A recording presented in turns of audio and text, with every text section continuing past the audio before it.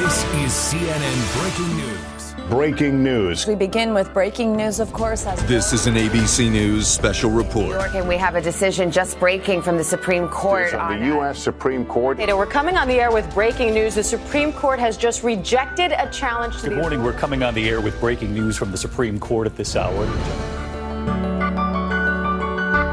Hello, and welcome to Polylog, a dialogue that takes a critical look at the policymaker, the politician, and the journalist, because each is critical and each demands criticism.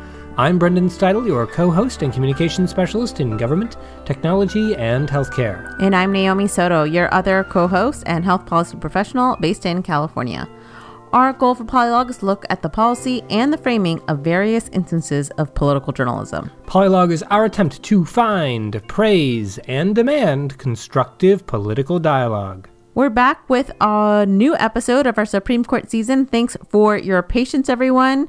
Between election and life, took a bit longer to come back with this episode, but we are so excited to talk all things reform. That's right. We're talking about reform. Reform both of the court itself, all the proposals out there, and some proposals of our own for ways that the Supreme Court could be reformed and ways that the media itself could reform its coverage of the court to just do a better job at it. But, you know, there's reason to be talking about it, of course, not just because of the dramatic ruling we saw this year overturning Roe v. Wade, but because there is indeed some misalignment on the court politically. Republican presidents have appointed 15 of the last 20 justices and 6 of the current 9 justices, even though Democrats have held the presidency for 17 of the last 29 years. So Democrats have been in office more than half the time, but have appointed just about 25% of the justices. Right. So it's kind of really messed up in terms of misalignment. Yeah, misalignment of opportunity to even be able to fill any of these slots. And of course, you know, if Democrats are unhappy with that, or the public is unhappy with that, because Democrats have received more votes in 6 of the last 7 presidential elections as well, people are unhappy. People might say, well, you know, just wait. When there's a vacancy, Democrats can fill the vacancy. And indeed, Democrats likely will when they have the chance to do so. They still have the Senate, so if there happens to be a vacancy over the next few years, they could, in fact, fill that vacancy. But there are other ways as well to address this misalignment or to inject some reform that maybe isn't even a result of political frustration, but other frustrations on the court. Right. And remember, Congress has a lot of power over the court if it wants to exercise that power. Yeah, that's a big if, right? Yeah, big if. Congress sets the Supreme Court's budget, determines its appellate jurisdiction, the number of justices, and surprisingly can impeach members of the court. Although that's never actually happened. Right. It's been attempted, but it hasn't successfully been. Well, I guess you could say it was successful because an impeachment happened, but no one was removed, right? We should be clear. There were apparently, one thing I learned recently, not surprisingly, impeach Earl Warren billboards all over the country. Wow. Yeah. Back when he was the Chief Justice of the Supreme Court and oversaw a lot of controversial rulings. Of course, Brown v. Board of Education being one of them, desegregating public schools. Yeah, we've talked extensively over our last few months about the attempts by FDR to, quote unquote, pack the court. And whenever a major political party is frustrated by the court, the idea of reform rises to the top. And it's, as you mentioned, Naomi, made it into media discussions, of course, according to an analysis of the New York Times, Wall Street Journal, and Washington Post and USA Today. There were more than 400 articles in 1 year's time about court packing in the context of this Supreme Court. Whereas 1 year before that, in 2019, there were just 100 articles. So increased 4 times in 1 year, 400% increase. Pretty big. And so then it's not surprising that when Joe Biden was elected, he promised that he would put together a presidential commission on reform. And he did just that when he came into office. Yeah, the Presidential Commission on Reform released a 294-page report, so an almost 300-page report, and it came out less than a year ago. This nonpartisan commission did not make full recommendations, but instead did a really, really thorough job introducing and presenting the various arguments around the major reform proposals. It included prominent law school professors, retired federal judges, and lead fellows and directors from organizations like the NAACP and the American Enterprise Institute. And it's probably a good thing with the giant list of people who are part of it that they didn't have recommendations, because they would not have There agreed. would be no recommendations. Yeah, they wouldn't have agreed on anything. But it was a really, really good report, and it kind of will serve as a good baseline for our discussions here. Absolutely. And, it was actually a really thoughtful report, too, because it noted some things like the fact that a reform doesn't actually have to be successful to make an impact on court behavior. And it brought up the example, as we talked about a lot, of FDR's court packing plan. Of course, that plan failed, but between him introducing the plan and the plan failing, the Supreme Court actually started to uphold more of his New Deal programs, maybe in an effort to say, look, you don't need to reform us. And in fact, that's what some opponents of the court packing plan said. They said, why do we need this plan when the Supreme Court is upholding some of your programs? So indeed, just talking about reform or a political party actually putting reform on the table and proposing it formally can change court behavior. It's happened in the past. It can happen again. Yeah, and just to kind of briefly go through some of the potential reform proposals that people on various sides of the court consider. The first one, which is the one we hear the most of, is the possibility of expanding the court. So the idea of expanding the court means literally that, adding more justices. There's arguments of adding people up to 12, 15, up to 25, 30. There are definitely courts in Europe that are closer to that 30 mark. Yeah, very true. And arguments against the expansion, critics worry that packing the court would encourage parties to routinely add justices to bring the court more into line with their ideological stances or partisan political goals. This would compromise the court's long-term capacity to perform its essential role policing the excesses of other branches and protecting individual rights. Essentially, the court would be trying to do too much to whoever had appointed them. Yes. Very, very good point. And there are some interesting concerns about expanding the court as well. If you look at other countries where expansion took place, they're not the best examples of strong democracies. So detailed in this report are some recent historical examples. And they mentioned that in 1989, Argentinian President Carlos Menem worked to draw greater power into the executive branch, and 1 year later added 4 new members to a formerly 5-member Supreme Court, enough to basically take full control of the court. In 2004, Hugo Chavez in Venezuela reined in judicial independence and expanded the size of the Constitutional Court from 20, there's that higher number, right, to 32 members. In 2010, Turkish leader Recep Erdogan, who's been much in the news over recent years, he consolidated control over the Constitutional Court, expanding its membership from 10 to 17 and altering the process by which judges were selected. So he did more than just expanded the court. And it goes on and on with examples like this. So just something to think about when we're talking about court expansion and concerns over it, which is perhaps why several polls out there show that large majorities of the public oppose expanding the Supreme Court. Sure. I mean, for some of the arguments for expanding the court is that if you don't think that the court is working in an efficient and fair manner or representative of a democracy, it is the fastest way to course correct, right? A lot of the other proposals will take years, if not decades, to get there. And so if you are someone who thinks that the impact of a court that is not democratically representative of the people, some people feel that taking your time is not an option. Exactly. And I think that's some of the most powerful arguments for expansion, which is that this court does not represent the people, does not Correct. represent the public at large, and that no court as small as 9 could do so in a country as diverse as ours, right? And that there should be expansion. As diverse as ours, and also with the limited opportunities, and we'll talk about the kind of ways that justices get on by life terms and just the limited opportunities for filling new seats.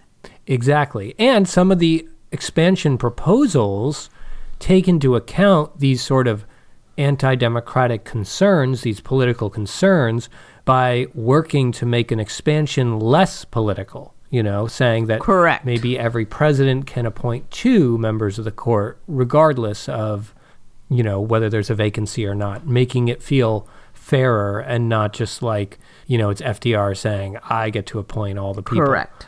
who are old, Right. or I get to appoint all the people who are replacing the old members, right, for every old member. Yeah, absolutely. And then just kind of to briefly note some of the other popular reforms, the next one we would note are rotating judges. So judges rotate between service on the Supreme Court and lower federal courts. This is a way to kind of get around the lifetime appointment, that the lifetime appointment doesn't just have to be the Supreme Court. It could be with our federal courts overall. And it's, as we've said several times before, originally Supreme Court members did have to ride circuit. They had to serve as judges on circuit courts, and they don't have to do that anymore, but they did originally have those duties. Absolutely. And there's a huge backlog at the district and appellate courts. Yeah. No backlog at the Supreme Court, really, because they can decide to... how much work they want to do. how much work they want to do. And as in recent years, they've reduced their work in half, essentially, over the last 20, 30 years.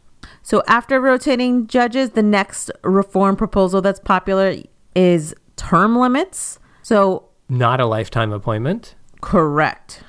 The idea is that Supreme Court justices should be limited to possibly 18-year terms.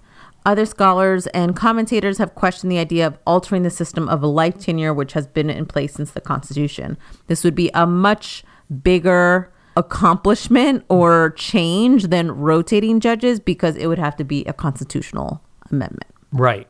But, 18 years is still a long time. Still a long time. I mean, up until just a few decades ago, the average term of a justice was 16 years. That's when they had life tenure. Correct. And now it's over 30 plus, years. yeah, essentially 30. over 30. Yeah.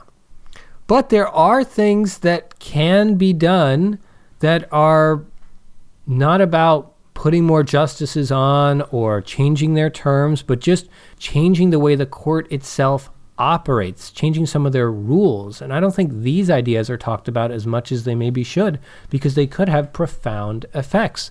One of the ways to do this is to require that the Supreme Court have a supermajority if they want to deem something unconstitutional, like a federal statute or a piece of legislation. This would make it more difficult for the Supreme Court to invalidate legislation and other acts of the elected branches on constitutional grounds. So they can't just willy-nilly go left and right saying, this is unconstitutional, and this is unconstitutional, and this is unconstitutional, as it sometimes seems that they do for every president out there that has a major piece of legislation pass. And it's kind of frustrating, I think, for both parties.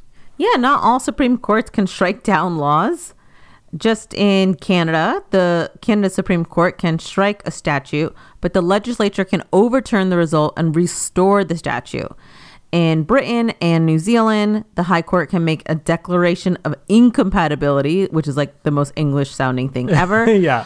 With the Bill of Rights, but doing so does not invalidate the legislation. Yeah, so it's like a big giant finger wag from the courts. Yeah. Which could have real political implications, potentially. Okay.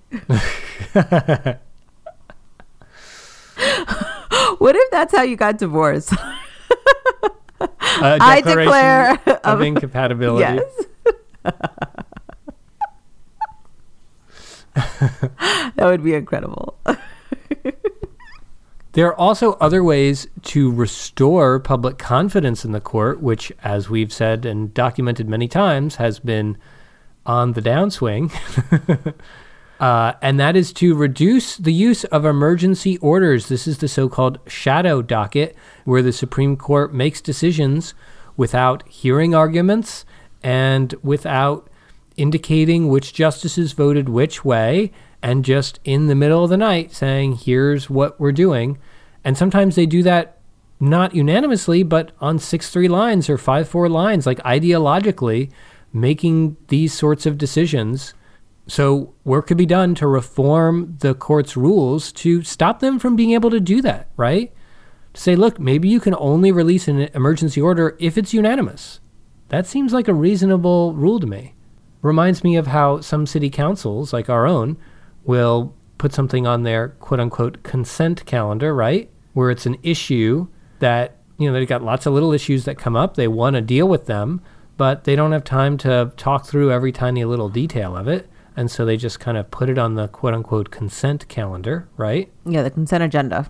Absolutely. And unless someone wants to discuss it, you pull it from the consent agenda, and then there's a full staff and council conversation about it. But for the most part, you just approve everything in the consent agenda, so it gets you to the meatier work that the legislative body wants to deal with.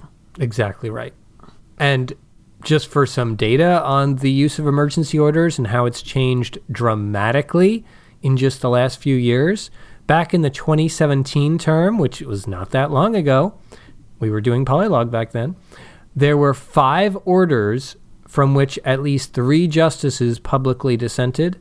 During the 2020 term, there were 29 orders where at least 3 justices publicly dissented.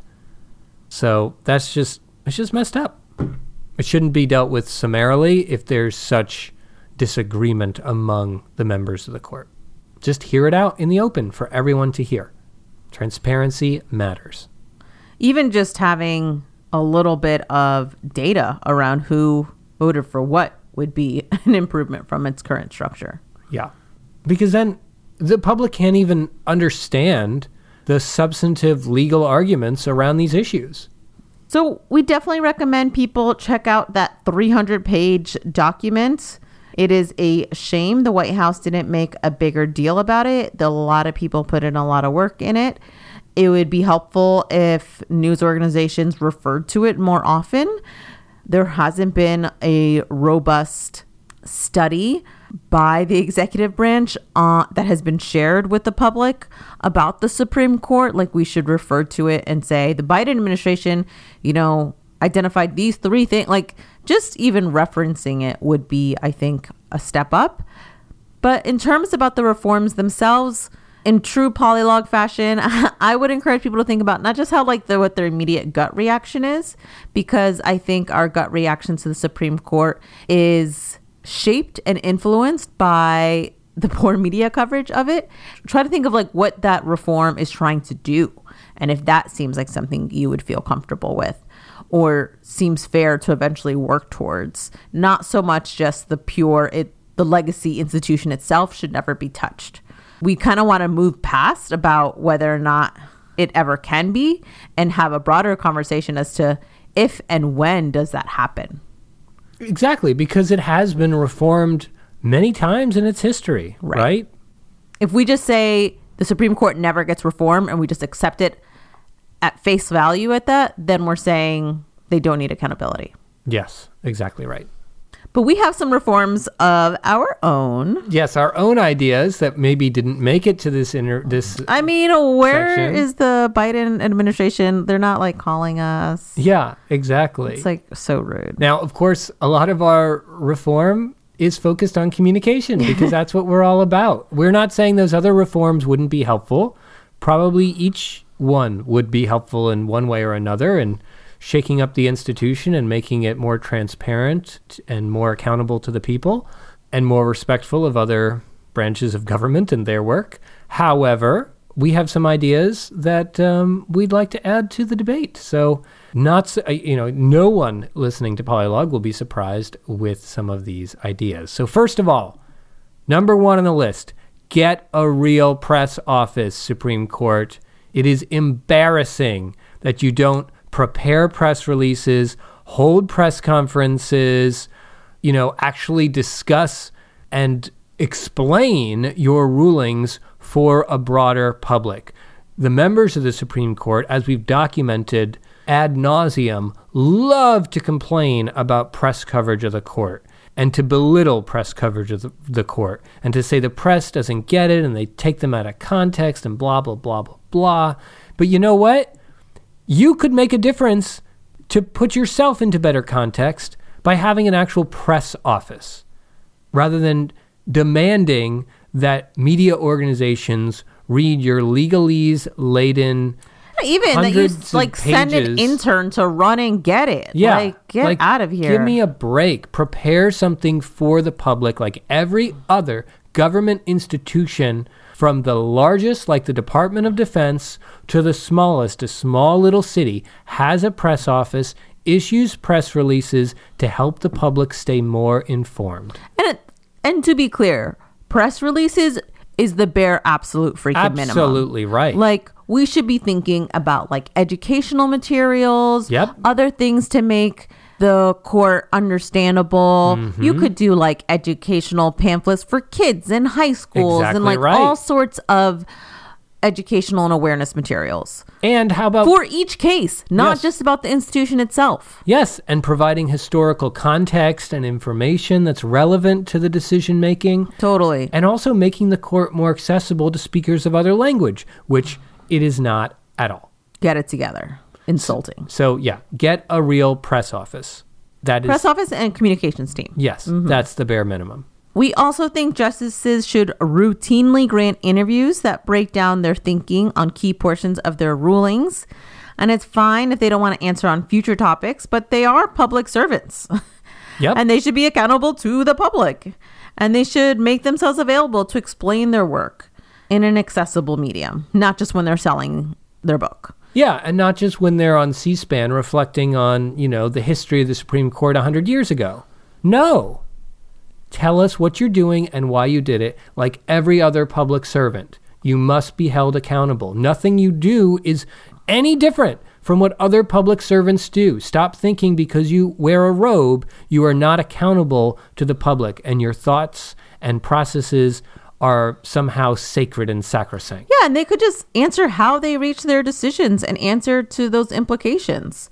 Yeah.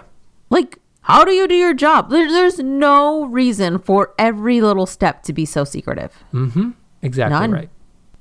And if the justices did it, then former clerks might be more compelling to share details, other staff members. It would open up the court as an institution overall if these 9 people felt like they could be a little bit more transparent about their work. And it would invite greater understanding on their terms.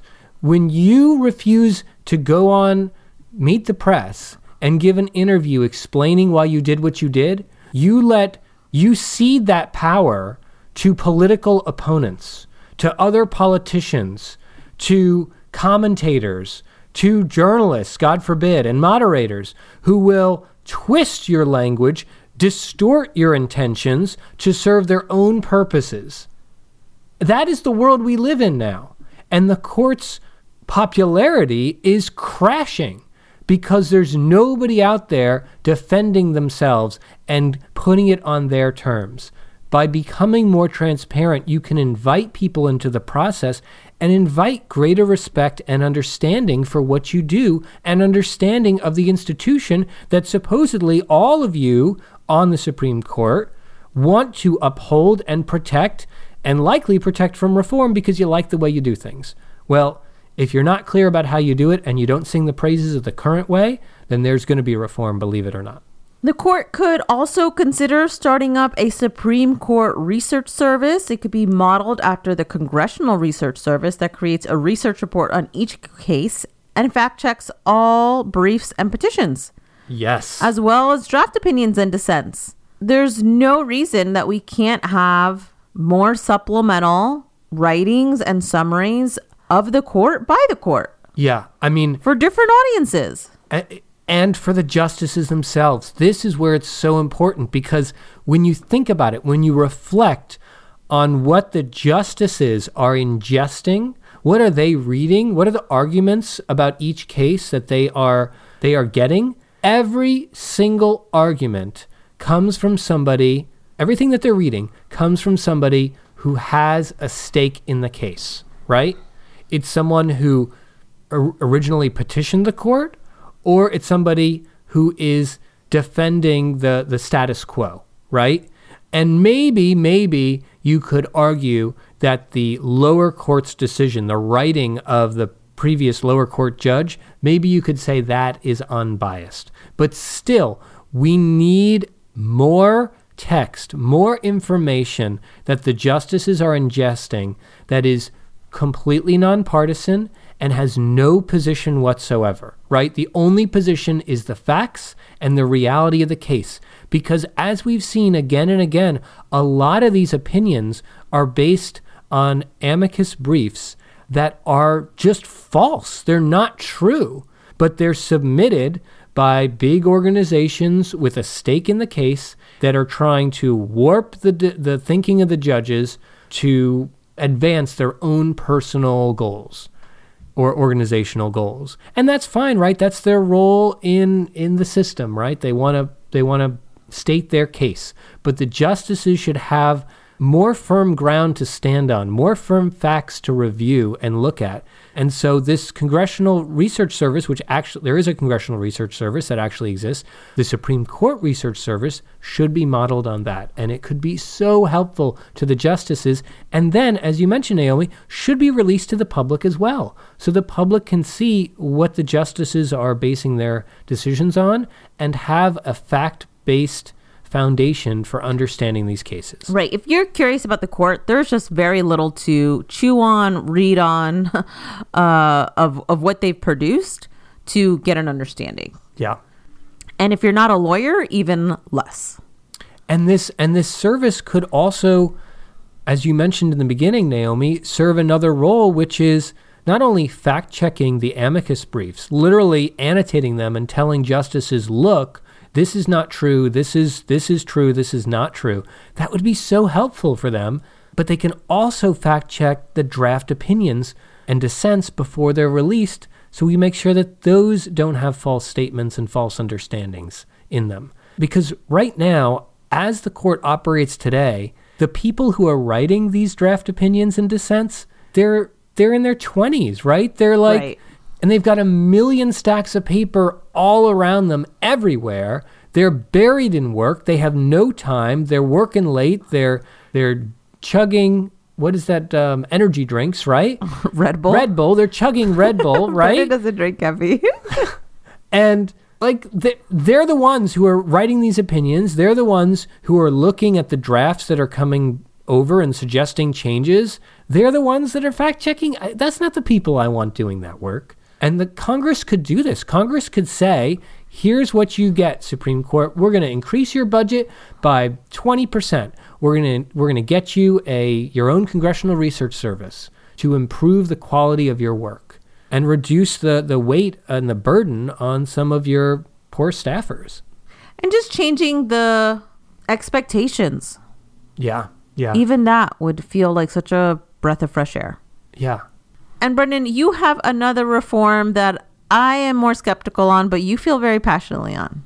This is also a theme in our general life, so no surprises. Okay, so this idea was born from my many hours reading and talking about The Brethren, the book written by Bob Woodward and Scott Armstrong about the court in the 1970s. That book was based on hundreds of interviews that they did with practically every Supreme Court justice on the court at that time, as well as tons and tons of their clerks, multiple clerks from each office in each term. And it was amazing, right? It actually got you inside the heads of the justices, inside the rooms where they were making their deliberations. It was something, a level of transparency that I don't think the court has had ever before seen and has ever seen since. But it was also supremely valuable to understand, as a member of the public, as a citizen, as a voter, myself, for me to understand how the court operates, how they do their day-to-day job, what the role of these people are, how thoughtfully they approach their work, how they negotiate different ideas and decisions and build on different cases to advance whatever they're trying to advance. Hopefully, greater justice for all, right? I was just supremely impressed with that book, but also felt the absence of that in our current time. Right. We don't have that right now. We just have very little, right? We have what the justices write. We have basically nothing leaking, and that's it, right? I mean, an analysis, and that's not enough for us to truly understand, appreciate, and hold accountable this organization. So here is my idea. Take what Bob Woodward and Scott Armstrong did from a reporting standpoint, bring it inside the organization, turn it into an oral history, make it a part of the institution of the Supreme Court, part of the government.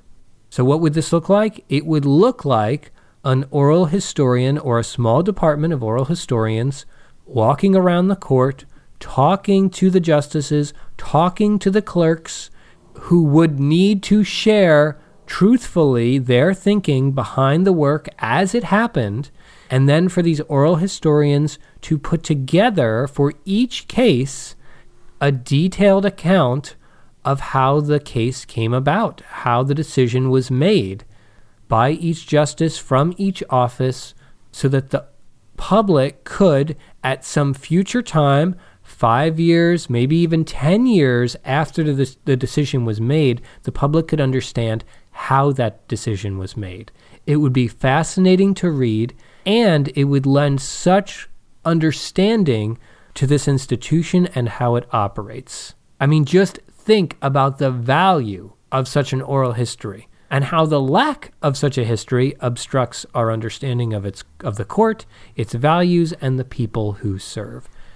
It also distorts our understanding of what it takes to be a good Supreme Court justice, what the job entails, and how much work goes into the process, as we've talked about right here on Polylog. Right. As past justices have said, people would have such respect for the Supreme Court if they could only see how thoughtfully the justices approach their work. Well, why not invite the people in? This sort of thing could do it, and it could do it in a way that protects the institution, protects it from the fear that a leak here or there or talking to a journalist would somehow change the decisions of other members on the court. If you release these oral histories, I would think on a 2 or 5 year cycle, then it would be clear that the decision was already made, it's in the past, but the public can still know what's happening in general on these courts and how these people are operating. Yeah, I think that there's value in that work. I think my skepticism is the idea that the whole court would be open to that level of immediate transparency, that radical transparency. What I think is a possibility is for there to be a justice or two justices that take advantage of this gap and are more transparent and show their peers and all of us how they do their work, and for there to be this kind of real reckoning of, wow, you can do amazing work and not do it in this completely sealed black box where then other justices feel or look foolish for continuing in the old ways. Yes, that would be very nice. I agree with that idea. Right. I just feel like I don't believe the institution itself can bring about transparency on its own. And for this level of kind of documentation, you need a culture of transparency. Well, I think that's true. However, the idea of, again, releasing it on a 5-year, even 10-year cycle, I think could be meaningful. I mean, even if you said it's not released until the justice dies, right? I mean, or it's 20 years. The reality is right now, there is nowhere to go to get the inside story of how these decisions are made. Right. Nowhere. Even 20, 30, 40, 50, 100, 1,000 years from now, we might never know how the Dobbs decision was put together because there is zero obligation from this institution that we as taxpayers fund for these public servants to share how they reached their decisions or how the work was done. Because the only thing that the Supreme Court under law right now must release are their decisions. That is it. They do not, actually it's their votes. They don't even have to release the decisions, but that's what we get. We get the decisions. But their personal papers, the draft opinions, the memos, the work, none of that has to be released to the public ever.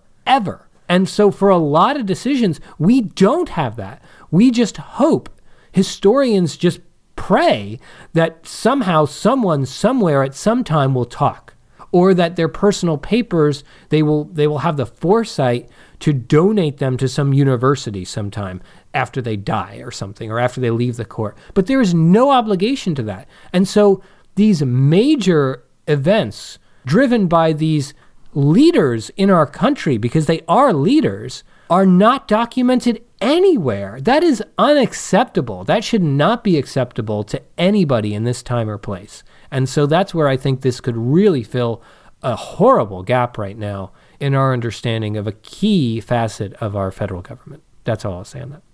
Yeah, I don't think you said anything about it. All right, Naomi, so that's a lot about our discussion on the way the Supreme Court itself can be reformed. Let's now turn our attention to the media itself.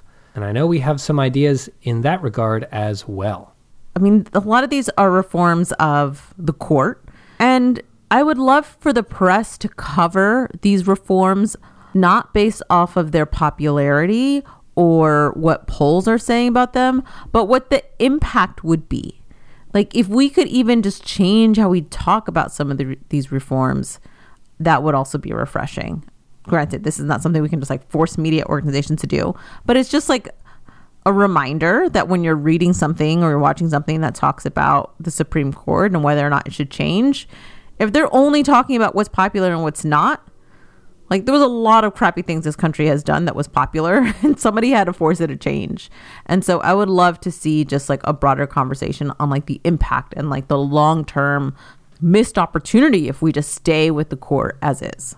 I totally agree with you there. And I think part of that could be the media getting better at talking about institutions and not just people. Right? Because you could, and we've seen it time and again, right? You could say, and this is what I think frustrates voters, they're unhappy with one leader, right? Let's say a lot of people don't like George W. Bush. So they're like, you know what? We need someone new. And they put all their heart and soul behind someone like, I don't know, let's say John Kerry. Let's assume that Kerry wins. Well, that doesn't mean he's going to be solve all the problems that Bush had. He just is a different person. The problems that we might have with our government might not be about who is in power. They might be about how that power operates. They might be about the structure of the institution of the presidency or the structure of the institution of the Supreme Court. Things as little as whether there are people there who can write reports like the Congressional Research Service that can provide facts. Things as small as that can have a huge difference on how these organizations operate. And so I would love for the media, when they talk about reform, to not just assume it's about people. It's about these institutions. And as you're saying, Naomi, not just about the short term, but the long-term impacts. Because if we're only talking about people, we blind ourselves to so much other meaningful change. Absolutely. It's like, impress your grandchildren, not your neighbor. Ooh, that's nicely said. It's kind of like, if the car is breaking down, you don't just need a new driver, do you? You might need to fix the car. Right. Well, he knows how to drive. He's really good at driving.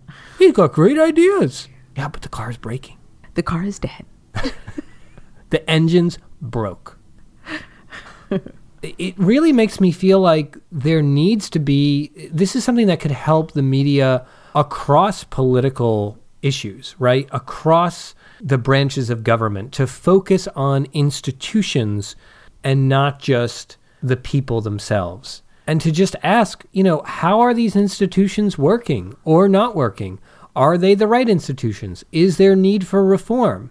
And when assessing a politician or a leader like a justice on the Supreme Court, asking, how are they deciding, right? Every leader, every justice has to decide one way or another, right? Are they making good decisions? Are they making bad decisions? How can we, as readers or viewers of this journalism, better understand, get the tools and the information we need to understand whether those people are making good decisions or bad decisions?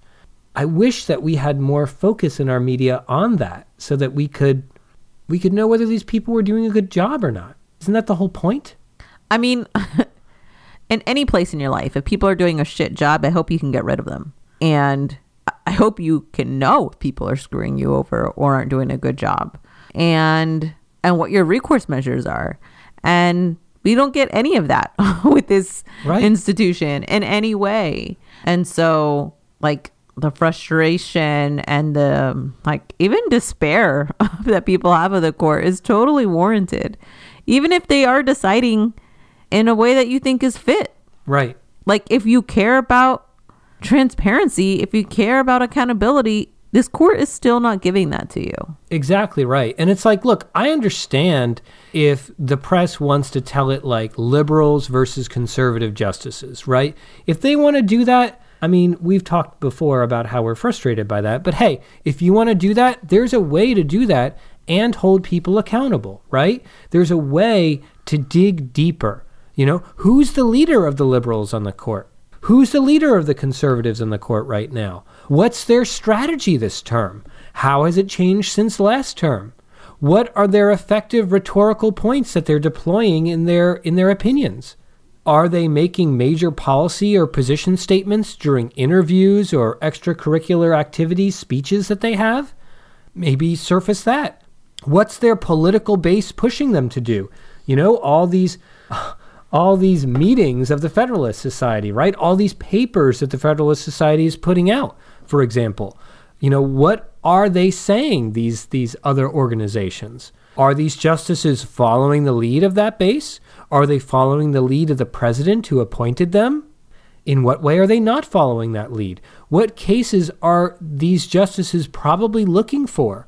What policy issues do they seem to be advancing slowly or quickly? I could see, a graphic, right?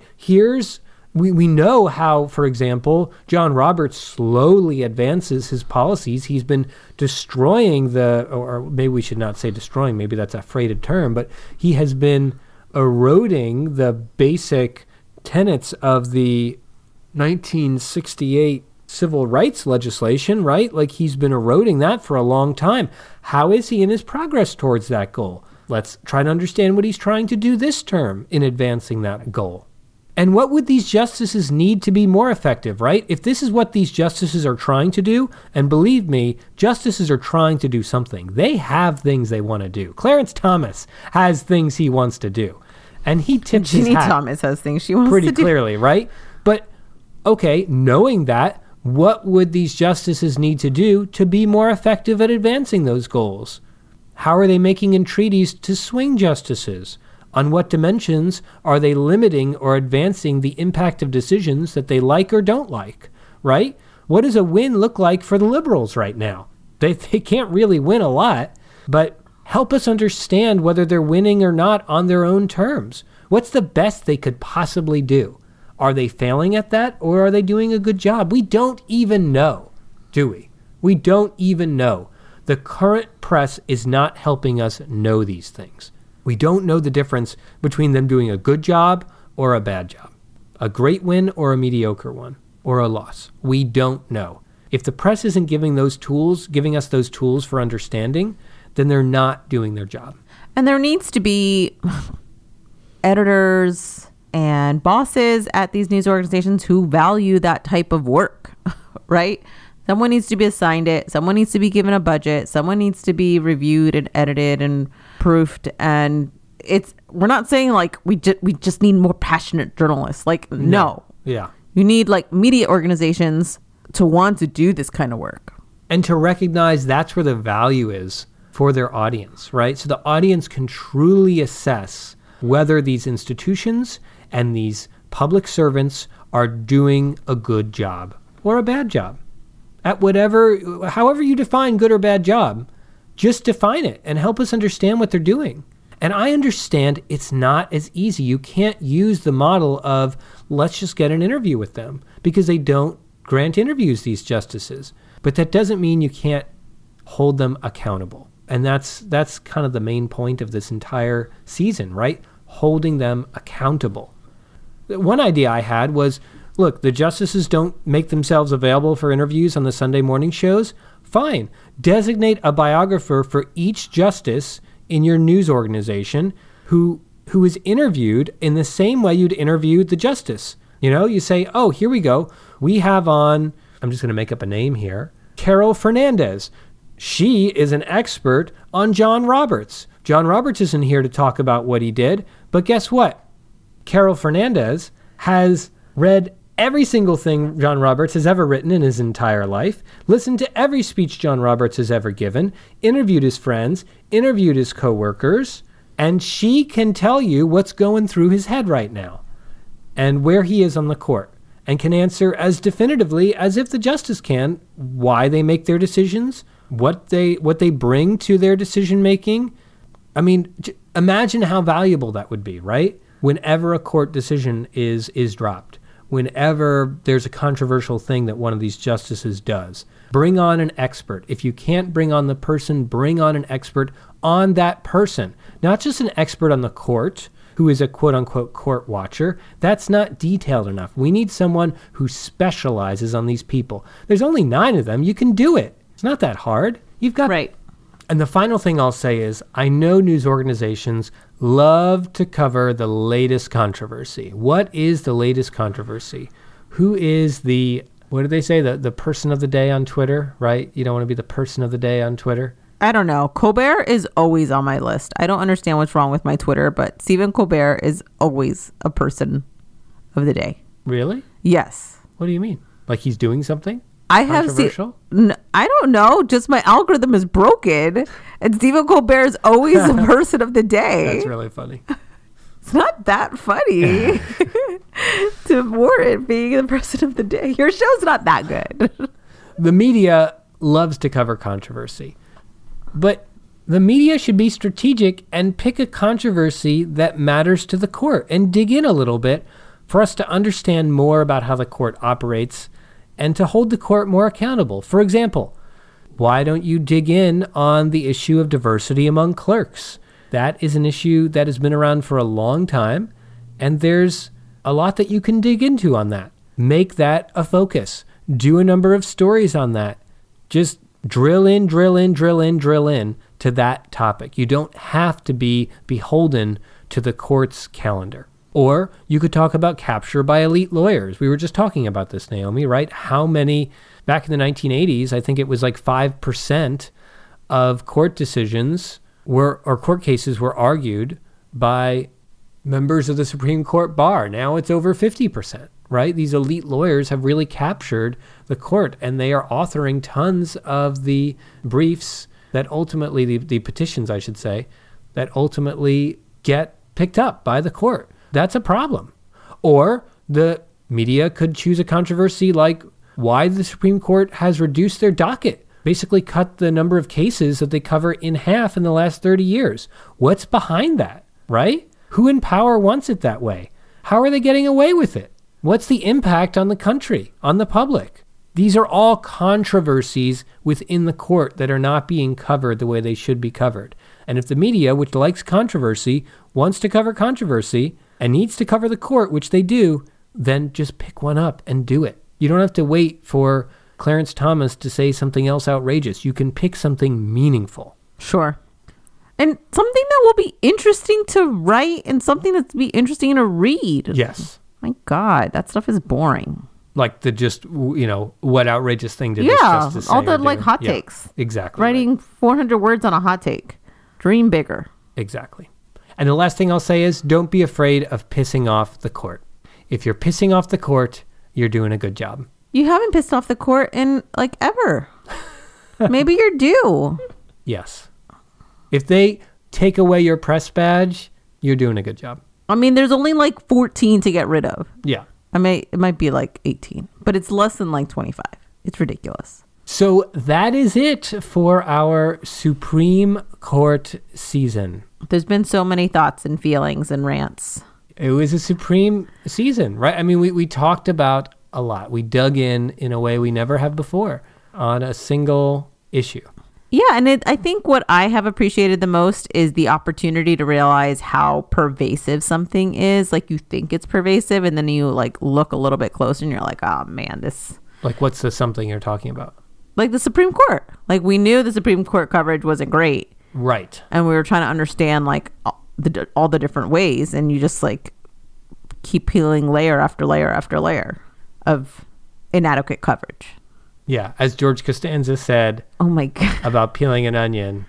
I'm going to keep on investigating. This thing is like an onion. The more layers you peel, the more it stinks.